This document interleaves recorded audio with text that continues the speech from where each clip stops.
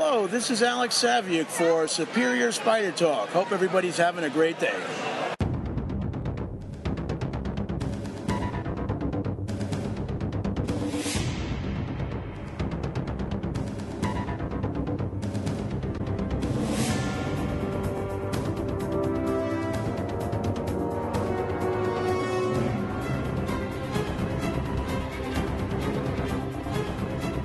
Hello, and welcome to the Superior Spider Talk. My name is Dan Gavosden, and I'm the editor of GrindMyReels.com. And I'm Mark Giannacchio, editor of the Chasing Amazing blog. Thanks for joining us for the 21st episode of Superior Spider Talk. Oh, we can drink now. Yay! We hope you enjoy this podcast and that it provides an intelligent conversation between two fans and collectors as we hope to look at the Spider-Man comic universe in a bit of a bigger picture. So for episode 21, we're going to celebrate alcohol. No, I'm kidding. This of where we'll be sharing the creator interviews that I collected at New York Comic Con. I talked to so many people who worked on Spider-Man. We decided to group those interviews together thematically and release them in 3 giant-sized podcasts. You should have hopefully already have listened to our Superior Spider Art and Writers editions of the podcast. This one we're going to call the Classic Spider-Man Art Edition, although we've certainly talked to enough classic artists over the last couple of months at Comic-Cons. But here's a couple more, because we've talked with artists who've worked on Spider-Man before the Superior era. That includes Tom Lyle, a longtime artist who worked on adjectiveless Spider-Man, and is credited with creating the Ben Reilly Scarlet Spider design with the hoodie and all that, which is pretty cool. Then we have Scott Hanna, who pretty much inked every Spider-Man title you can think of during the early and mid-2000s. And then Alex Saviuk, a longtime artist on Amazing Spider-Man, Web of Spider-Man, and the Spider-Man Daily newspaper strip. And, of course, the artist who illustrated my very first issue of Amazing Spider-Man 296. Of course, if you want to get right to the interviews, you can skip to a specific section by using your chapter selection arrows on your player. This is really helpful if you're re-listening to our awesome podcasts. And also, if you hear this sound, please check out your iOS device for a link to an article, video, or image to enhance your listening experience. And you can find all of our Superior Spider Talk podcasts at superiorspidertalk.podomatic.com or find us on iTunes by searching Superior Spider Talk, especially in that tone of voice. And if you do, please leave a rating and a comment to let us know how we're doing, and we'll read it on the air. So let's get to the interviews, Mark. Yeah.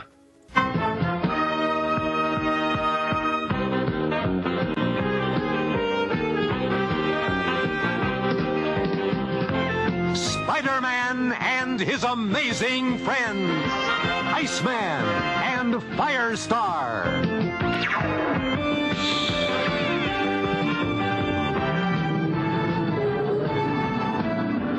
Hey, this is Mark Giannacchio here and Artist Alley at New York Comic Con, and I am here with inker extraordinaire Scott Hanna, who has probably inked more comics of Spider-Man than I can count. Just so many of these across all the different titles. I'm sure I'm even shortchanging him in that. But Scott, thank you so much for joining us. And I guess just to start things off, I mean, two of the runs that I actually associate with some of your work were done by John Romita Jr. and John Byrne. I mean, both are considered artistic icons in the industry. So what was it like providing inks for artists who had such such name recognition before some of your first projects here on Spider-Man? Well, to tell you the truth, it was actually very scary to work with both of those artists, especially the first time, because I grew up reading John Byrne stuff, and I love Terry Austin's inks over him in the classic X-Men, and so it was very daunting getting to work with John for the first time. And the same thing happened with John Romita Jr. I had actually avoided working with JR for a long time because I didn't think I could handle it. And then when he asked for me on Spider-Man, I had never worked with him on anything and he asked for me out of the blue, and Al Williamson had been inking him, and I loved Al Williamson over John. So I'm coming in after like this phenomenal inker, working with a legend already in the industry, and like, how am I going to do this? And with John Romita, I actually asked for a sample cover or a sample pencils of his ink before I accepted the job, because I was that scared of actually working with him. And then so my very first project with John Romita Jr. was, I think it was Spider-Man number 73 cover, and I started doing the interiors with 75. I think I'm probably totally wrong on the artwork number, sorry. But anyway, so I did the cover, I could handle it, and then I ended up working with John on Spider-Man for, I think, something like 10 years without a break. And on multiple issues. We started with Adjectiveless Spider-Man, and it turned into Peter Parker Spider-Man, then we went on to Amazing Spider-Man, and then I was working with Jonathan Byrne and John Romita at the same time on two different Spider-Man titles, and they both were starting with #1 issues at that time too. So that was freaky, like doing John Byrne and John Romita Jr. at the same time. So yeah, but to me it's always a challenge. I love working with really talented pencilers. It makes me bring my A game to it, and I want to make them as good as I remember them being with other people, and give it my own twist and enhance it as much as I can too. So. I mean, beyond the intimidation factor of the penciler, are there any unique challenges that come with inking the Spider-Man universe that maybe don't exist with some of the other comic book titles that you've worked on?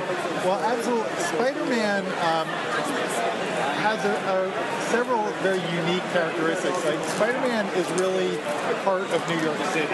So it's all about like skyscrapers, rooftops, water towers, street scenes. So more than almost any other Marvel character outside of, say, Daredevil would also be very much part of the city. But like, you can do the Avengers and never really have to draw New York that much. You could do a lot of Marvel's characters and not have to worry about it. But Spider-Man is integral to the character. Spider-Man also has, one of the best rogues galleries of characters. So when you're drawing Spider-Man, you're drawing a lot of very diverse looking, you're drawing the lizard that looks like a lizard, you're drawing the Green Goblin, you're drawing Sandman, there's so many different major characters in his universe, and so that's something very distinctive about Spider-Man that really you have to, and you can't make everybody look the same by any stretch of the imagination. There's a lot of really pushing yourself when you're doing that universe. Do you have a particular favorite character or an albatross? I know we talked to Mark Bagley recently, we talked about how, even though he created Carnage, he hated drawing because it's in the paint with all the black and the red and whatnot in terms of the detail. Do you have a similar story where you're like, oh God, not this guy? Actually, well, similar to Mark, Venom for me has always been tough to do. He's not. First of all, he's a black-on-black character. He's got all this bulk, and he frequently has like teeth. Some people draw him with tongue, some with that stuff. I've done some versions of Venom that I'm happy with, some that I'm not very happy with. So he's one of those tough for me to grasp kind of characters. He's also so extreme. How much is that? $20. But I actually love challenging myself. So if there's a character that's tough to do, I actually embrace that. I actually enjoy a challenge when I get it. So yeah, and to me, every time I work with a different penciler on a different character, it's like, how does John Romita Jr. do it as opposed to how does Mark Bagley do it? Totally different ways of looking at the same character. Well, speaking of challenges, and this issue has certainly was challenging a lot of things. I know you were the anchor on the September 11th issue. First of all, in terms of, now I heard that issue came together in like breakneck speed, right? So how was that, just from a sheer, procedural standpoint, how was that for you to do something that quickly, with a deadline that is essentially accelerated because of this horrendous event that happened? Well, I'm used to dealing with deadlines because I normally, I'll do 3 or 4, sometimes 4 books a month, which means if you break that down, that means I have to do a book a week. So doing a book in a week is not that big of a deal for me. However, the 9/11 issue specifically was really about a real event. So we were doing, careful research to get the locales right, the environment correct. Again, it's New York City, so we're drawing, every window of every building, things like that. So that did take a lot of time and effort. It was also very, very personal to not just all of us working on it, but the whole world at the time. So it was very meaningful, probably the most impactful, meaningful issue of any title I've ever worked on. And I know even though John was living out in California at the time, he's a native New Yorker. I have been living in New York City for 14 years, so it was very personal to me. So it was very heart-rending, and at the same time, we knew it was so important we put our all into it. So, we pretty much dropped everything to focus totally on that and give it our 20% kind of in the effort. And I'm still very, very proud of what we accomplished with that issue. I think the artwork was stellar, the writing was amazing, the colorist did a phenomenal job. I think it was just a fantastic, so it doesn't look anything like like a rush job because we all put in so much focus into that one project. Scott, I don't want to take too much more of your time, so before I let you go, though, I just want to see if you have anything you wanted to plug, any sites where you can find your work, or Facebook, or anything like that. One thing I'd like to plug is I'm actually teaching classes at a small school that my wife and I started called the Arts and Fashion Institute.com, which is in Pennsylvania where I live. I actually teach courses in anatomy and inking and comic book art. My artwork can be found at theartistchoice.com where I sell all my original artwork. And currently I'm working on Iron Man, just worked on Wolverine, the digital Wolverine comic called Japan's Most Wanted. And I'm doing, a Grand Lantern Corps annual for DC and Earth 2 annual for DC. Excellent. Busy as always, Scott. Well, thank you so much for coming here on Superior Spider Talk.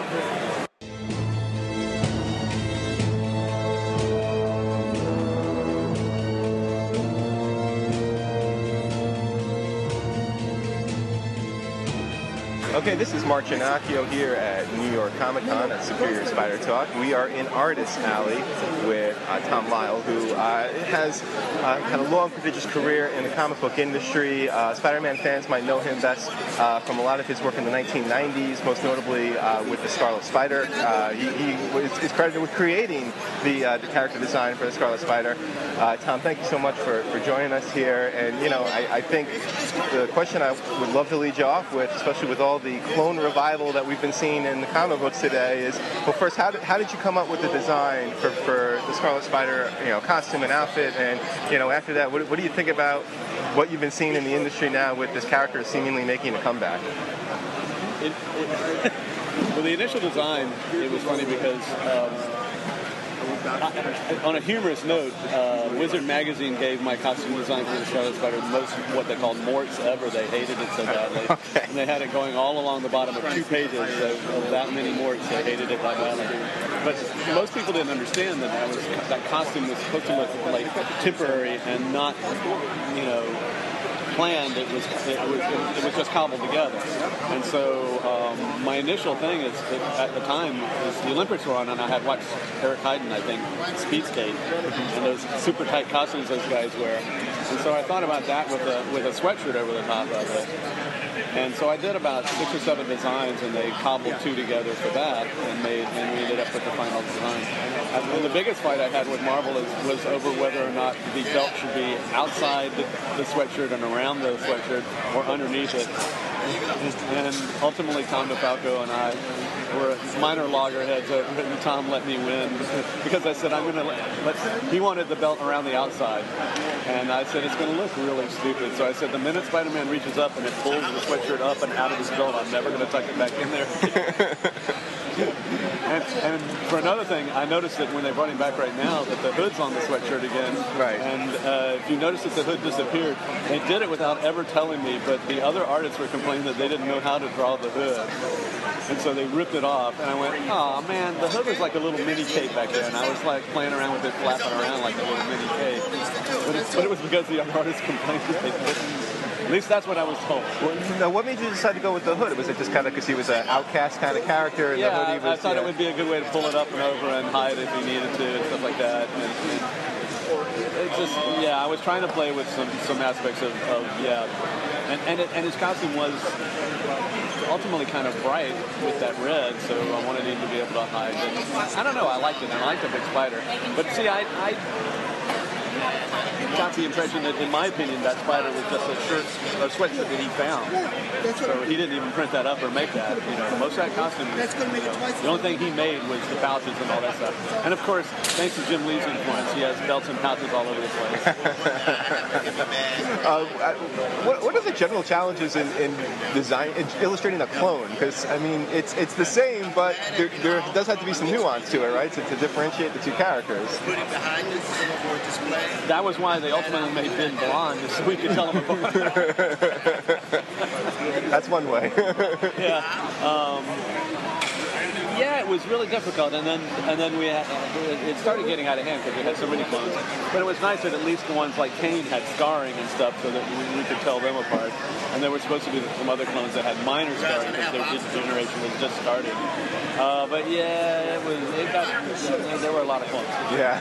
Are you shocked that they're kind of back in the mainstream again in a lot of the Spider-Man comics? I mean, I'm disappointed that they made it Kane, because Kane was supposed to die eventually. I mean, he was, degenerating clone. Right. I wish, but they ultimately allegedly killed Ben way back when. So, who was when we started, as most people well know, Ben was supposed to turn out to be the real Peter Parker. Right. And if you haven't had it explained to you, the reason we were trying to do this story is ultimately what Joe Quesada did with the One More Day or whatever it is, which I think our story was better. Right. Because I ultimately was trying to campaign to take the guy who had been Peter and make him into a permanent Scarlet Spider and design a permanent costume for him, and that he and Mary Jane would go off to the side and we'd have a Scarlet Spider character. But yeah, the clone story, just keeping. I like that they're bringing it back. On a subtle note, I'm going to mention that I don't make any royalties off of that costume, and it frustrates the heck out of me. They found a way to say that it's not a new character, and so they didn't have to pay me for it. And I will say, Marvel paid me really well while I was on Spider-Man. That frustrates me because of how many toys you get. Right. And they don't send me the toys or anything. No, that's too bad. I mean, because I guess I love the Marvel, but it was just a technicality, I guess. Because I mean, after the there whole was a checklist that they went down, and there were two things that they said I didn't meet for a new character. And one of them was that Ben Reilly was really Peter Parker, so he wasn't new. And there was something else I remember, but it was two really weird technicalities. Yeah. All right. Well.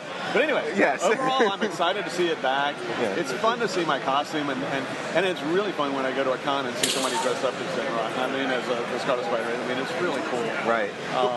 And I actually walked up to a guy once and said, I designed that costume, and he went, whoa.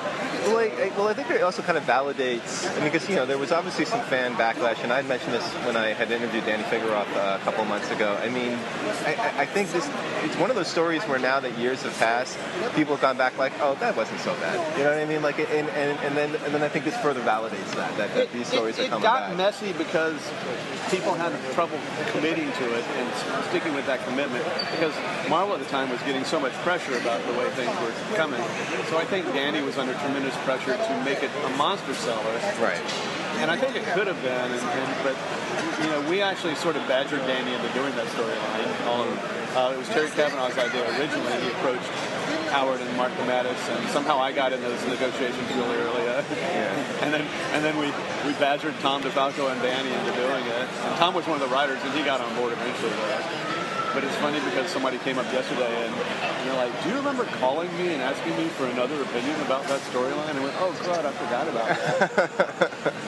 So, just on a final note before we let you go, back to your work here. In terms of, you mentioned the early '90s and kind of how the story kind of grew, but I mean, in general, what was it like early mid '90s at Marvel? I mean, there's so much going on. I mean, I know you did work on Maximum Carnage, which was kind of another one of those big kind of, was the story bigger than it needed to be kind of arcs that has. Well, the early '90s was the beginning of the big event stuff. Yeah. And the Secret Wars sort of triggered that from the '80s and stuff. But I will say that I came over from DC and the Robin and Batman stuff to work on Spider-Man, and Danny Fingeroth courted me big time, and I was really happy to be there. It was a really nice place to be. The creative juices were flowing. Danny gave me some opportunities to write some stuff, even though I was really a neophyte at it. I really can't thank him enough for that. But it was such a cool energy going on. I mean, I didn't always agree with the let's have a big event type thing, because I thought, oh man, we're sort of stretching something out a little bit. And Maximum Carnage, God bless it, I'm still earning royalties on that. Right. Yeah. I mean, it was hugely successful. So I thought it was a little bit of a stretching it, but you know what? It's got legs, so it must have been. It was a great idea ultimately. And the clone story ultimately has had legs, and that I thank Terry Cavanaugh immensely for bringing it up. As an artist, did the gimmicky covers kind of upset your sensibilities ever? The foil, the holograms? I was actually more like on the Robin miniseries. I was more against them because they had so many different gimmicks than I was with, like the Spider-Man 50. We had the foil version, which was really pretty cool because it had that neat hologram in the eyes. Sometimes I think variant covers are a pain, but ultimately, if people just remember if they're buying it for the enjoyment of it, that's Well, Tom, thanks again. Where else can we find some of your stuff right now? I know you're doing some work on some comics. Plug away. Yeah. Well, I want to plug away the two things, and one of which is that I'm a professor full-time at the Savannah College of Art and Design in Savannah, Georgia, and they have a campus in Hong Kong, Atlanta, Savannah, and a satellite campus in Lacoste, France. But they have a full-time sequential art program there where we teach comic art, illustration, and storyboarding. And I'm in my 9th year now. It's a really cool school. I would recommend anybody who's interested in this to look into it. And then the other thing is Chuck Dixon and I reunited after a zillion years, and we're doing a weekly web strip, which isn't weekly right now because of my schedule. Chuck's already written the first 26 weeks of it. Oh, okay. But for the Edgar Rice Burroughs Company, we're doing their material on Pellucidar, and they've got the Tarzan strip up there, but they've got, I think, 7 weekly web strips. That's at www.edgarriceburroughs, and that's BURROUGHS.com/comics, and you can actually, for all the comics they're offering for their website, by the way, it's only $1.99 a month, they have the first 4 episodes of every strip up there for free for you to preview. Oh, that's great. Well, so go check it out and go see what Pellucidar looks like. That's the one Chuck and I are doing together. And it's a blast working with Chuck, you have to admit. And I hope you guys will just stick around. I love Spider-Man, by the way, and I'm missing so tremendously. I'm going to say, do you have any more stories you think you could tell with Spider-Man? Oh, tremendously. Okay. Yeah, I had not followed Spider-Man all that regularly until I got on the book, for a while. I mean, I grew up with Steve Ditko and John Romita, but that character is just so cool. Yeah. He is so cool. Well, our listeners would obviously agree with you. Tom, thanks again for joining us. We really appreciate it. Thanks, Mark. I appreciate it.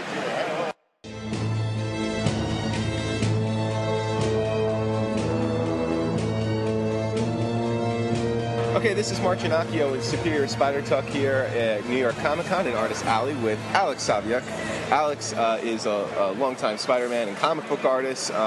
He actually, as I was just talking to him before we went on tape, illustrated the very first issue of Amazing Spider-Man that I read as a kid, Amazing Spider-Man 296, but also had a very extensive run on Web of Spider-Man with Jerry Conway, does the Spider-Man newspaper strip, and we'll let Alex plug more of what he's working on. But before we start, Alex, I did want to ask you, when you started on Spider-Man, it kind of came in that transition period, after DeFalco Friends, but before McFarlane, and I know you worked with Michelini.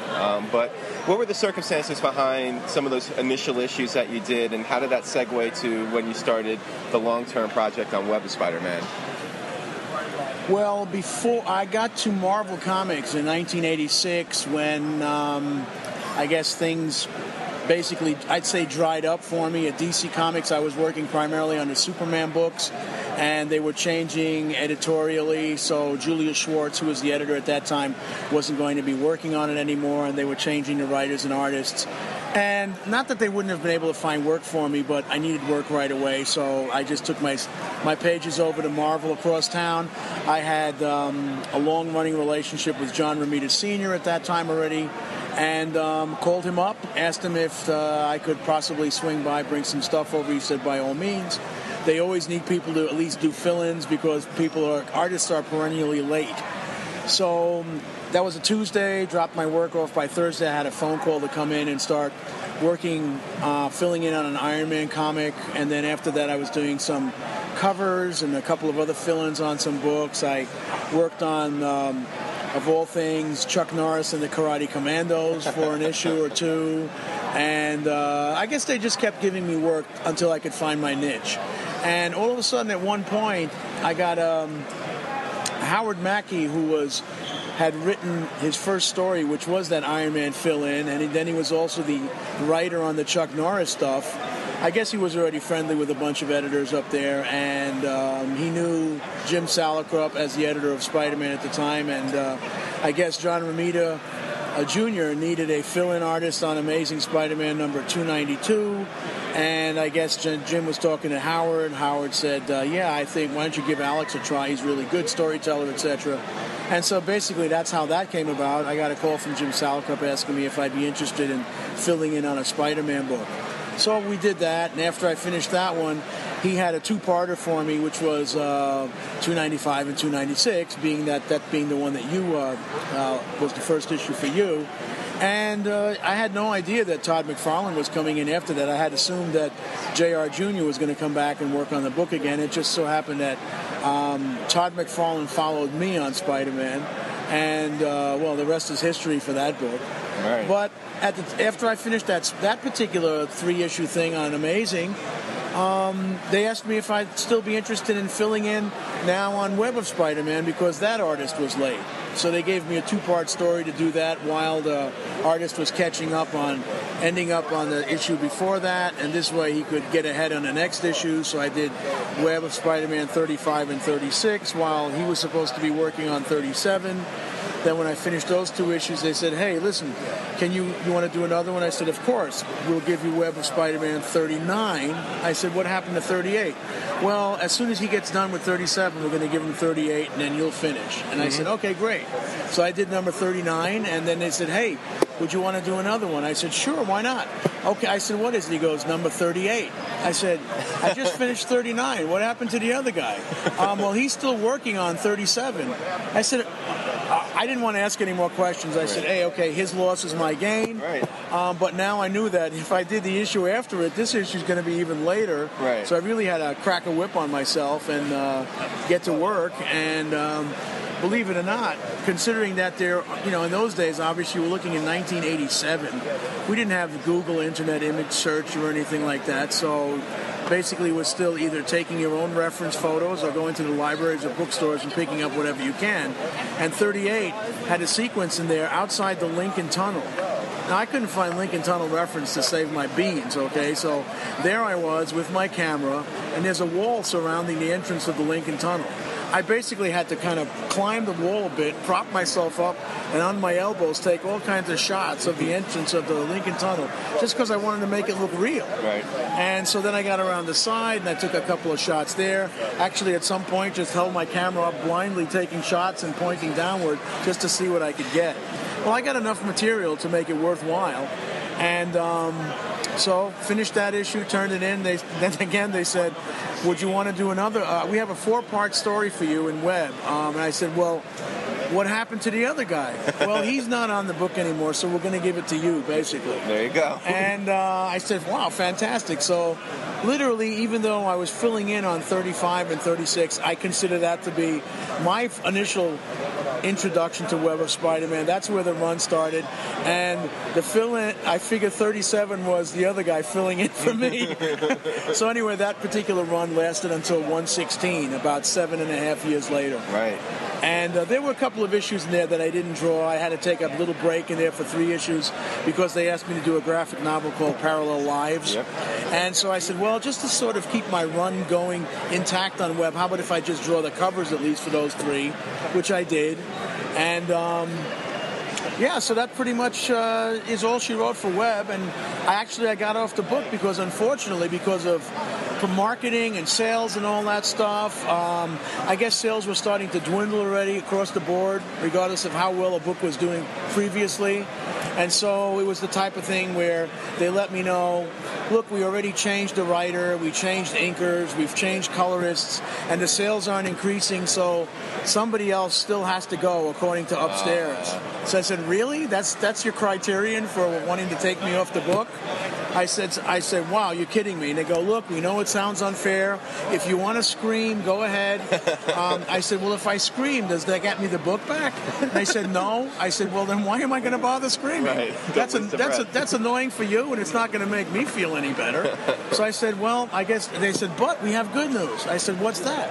We have another. We're going to be doing a Spider-Man book based on the animated adventures, and you can draw it in your own style. It's nothing animated at the time, and you're going to start with number 1 if you want it. So I said, okay, so let me get this straight. You're taking me off a book that I've got this solid run on, and you want to get another penciler for that, but you're also now offering me another Spider-Man book that starts at number 1.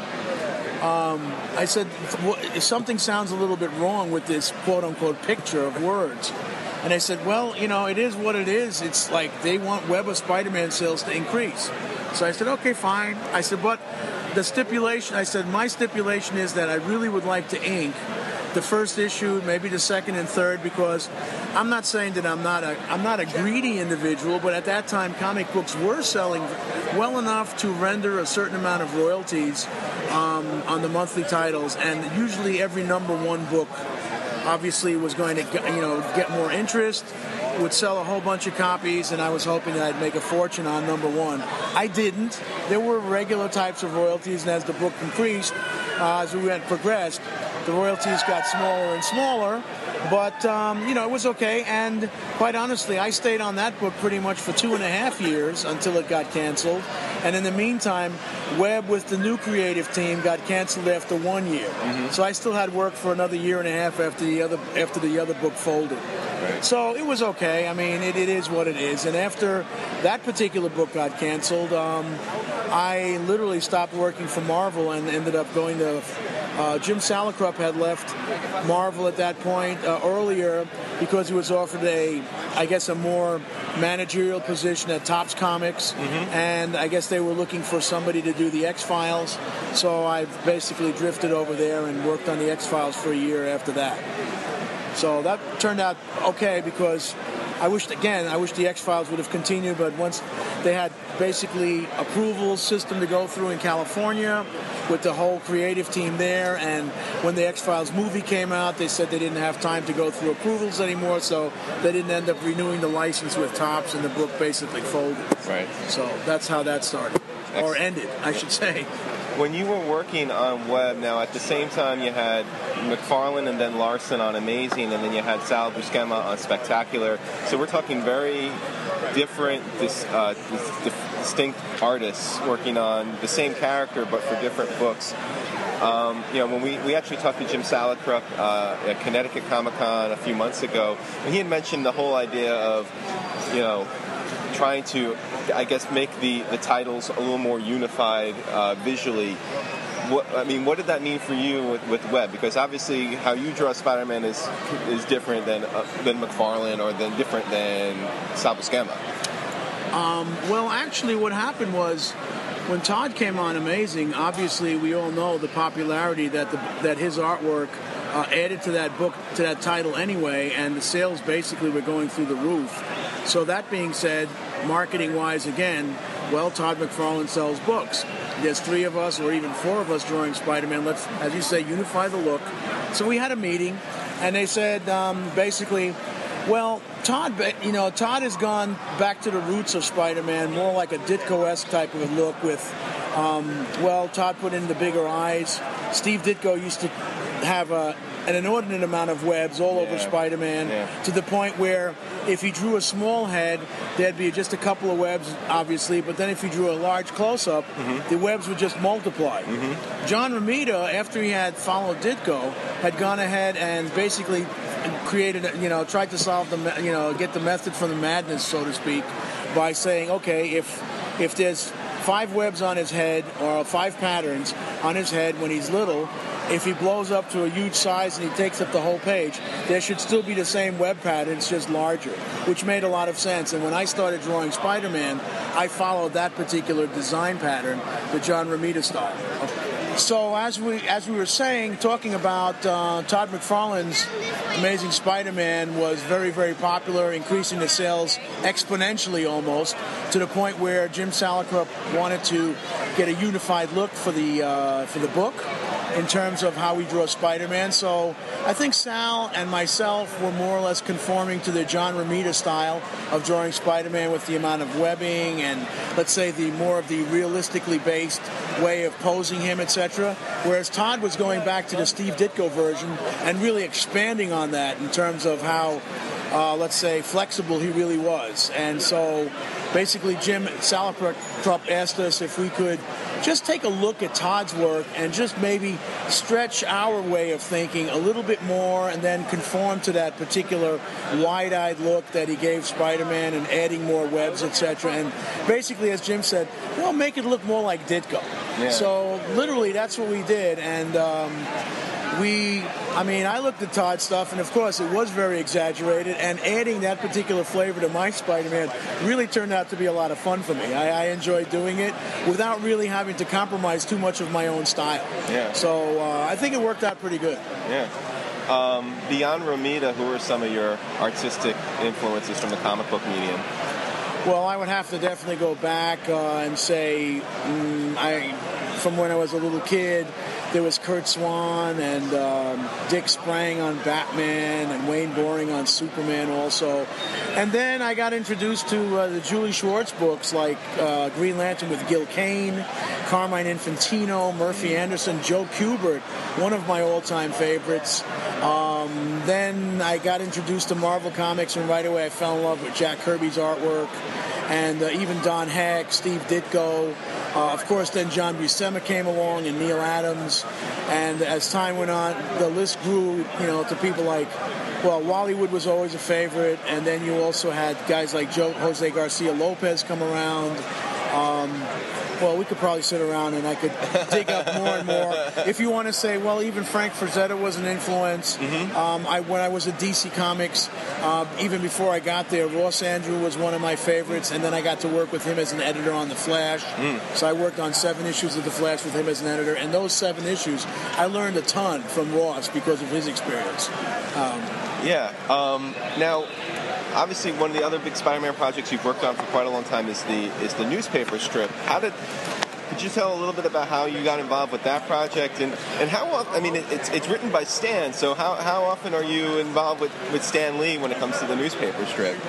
Okay, well, to start it off, I'm involved not as much now as I used to be because he's pulled in all these different directions with all the things that he does on television and in film, but we do stay in contact email-wise. When I first got introduced to the strip, I had just gotten done with working on my Spider-Man book in 1996, and so 97 was coming about, and I was just starting on the X-Files, and I got a call from Ralph Macchio up at Marvel, and he asked me how things were going, if I'd be interested in drawing the Spider-Man Sunday newspaper strip, because Fred Kita, who was an old-timer from the 40s, had been drawing a strip for the last year and a half, and he was really actually filling in for whoever the artist was before him, and as it turned out, he just finally, not that he got fed up with it, but I guess he was old enough where he said he wanted to retire. Right. So they were looking for somebody. I got in touch with Stan Lee's office, and I spoke to his secretary. She said, send over some samples. So I just put some Web of Spider-Man comics together, sent it out there with a letter of intent and interest. And they gave me a call a couple of days later after they got the material, and Stan Lee wanted to see how I would handle a horizontal newspaper-style format. Mm-hmm. So literally I said, well, do you send me a script? And they said, well, just put something together. So I figured, well, I've been doing this for a long time, but Stan Lee wants to see a sample. I'm not going to disappoint him. So literally, I just came up with a 6-panel little scene of Spider-Man swinging down, sees Jonah Jameson on the ground, walking. A couple of muggers come into play, and just before they get to J. Jonah Jameson, Spider-Man webs them and attaches them to a flagpole. Mm-hmm. And as he's swinging away and waving to Jonah, Jonah's putting his fist up like, well, you're still a menace, you punk. Right, that kind of a thing. Stan loved it.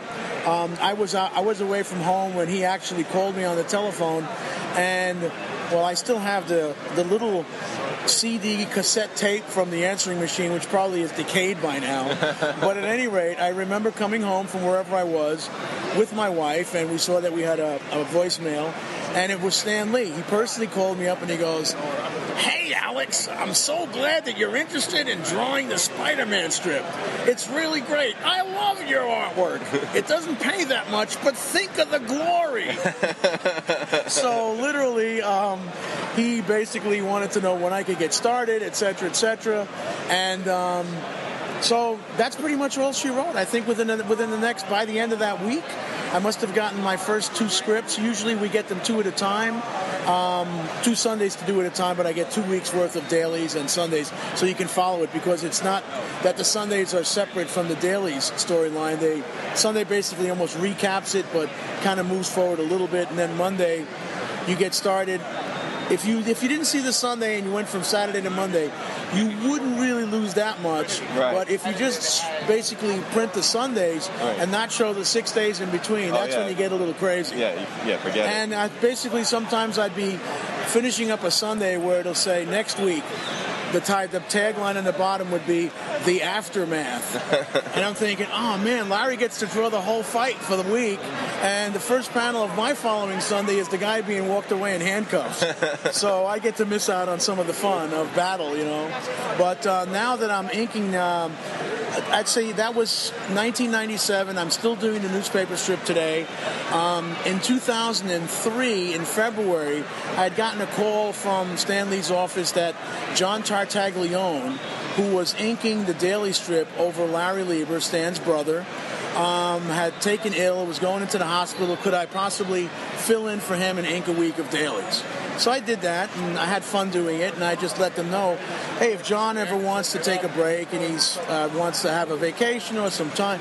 John was already 82 or 83 at the time, so I figured, well, if I get another call to do it, I had a good time, that would be great. As it turned out, unfortunately, I did get that call in, I think, November of 2003 that John had taken really ill. He had succumbed to cancer, I believe, and passed away. And they liked what I had done earlier in the year. Would I be interested in inking the newspaper strip for good? So now that's 10 years ago, and I'm still doing that also.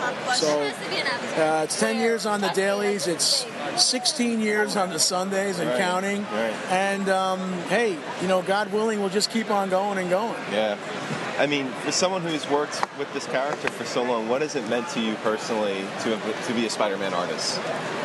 Well, I feel that, if nothing else, just by the fact that I'm in this medium, I have a legacy. After I'm long gone, my artwork is going to survive, whether people like it or not. I'm going to be in books as having drawn Spider-Man, having drawn the newspaper strip, and I think it's pretty important. It's pretty cool to know that, hey, I've actually been drawing Spider-Man without a break, even though a book might have gotten canceled in 96, but I picked up drawing Spider-Man in 97, so my run of drawing Spider-Man since 1987 remains unbroken to this day. We're talking 26 years and counting. Right. And as long as the newspaper strip is out there, I'll keep going, and hopefully I'll hit 30 and 35 years on that as time goes on. So I think just the fact that you can, be proud that I can be proud that I've worked on this character for such a long time, and even though people say to me, aren't you sick of drawing Spider-Man already? My God, it's how many, 20, 25 years? And I say, the stories are fun. I've always liked the character. There's a lot going on with the supporting cast. It's not just Spider-Man beating up on villains, etc. So it's great. I mean, as long as the storylines are fun and I'm having a good time, hey, I'm not letting go of it. So that's pretty much it. Excellent. Well, before we let you go for good here, Alex, do you want to plug where maybe people can find or buy more of your artwork, or beyond the daily strip, where else we can find some of your work right now? I don't. Unfortunately, I've been saying this for years and years. I don't have a website, but you can, if you friend me on Facebook and mention that you've heard this interview on the podcast, I'll probably friend you, and then by doing that, you'll be able to see a whole bunch of things online that I've posted in my photo albums. Excellent. Well, that sounds like a plan, Alex. Thank you so much again for joining us on Superior Spider Talk.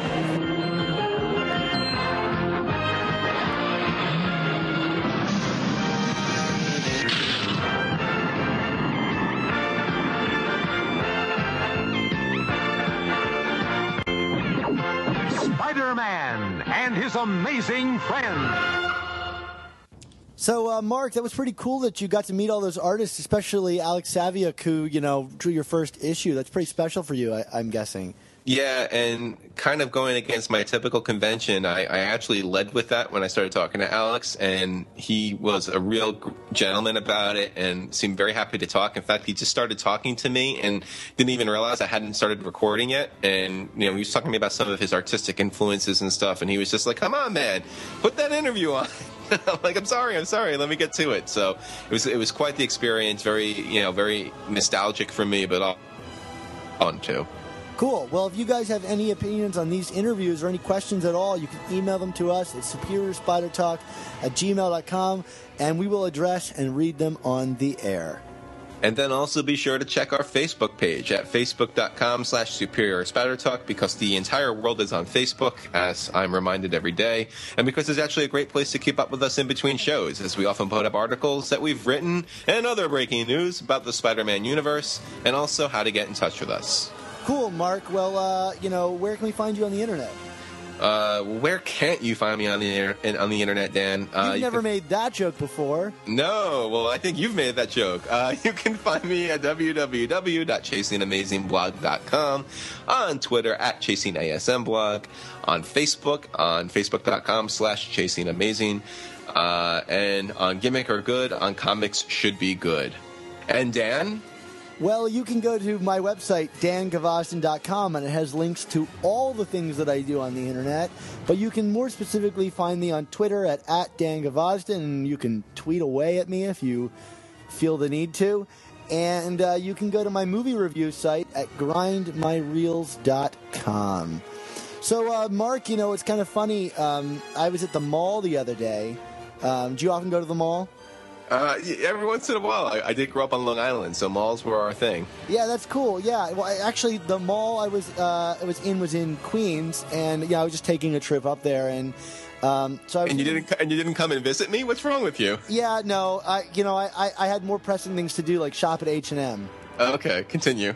Yeah, so I was in the mall. Excuse me, Mark. For not seeing you, and I was in the food court, and I sat down, and I was enjoying an amazing burger.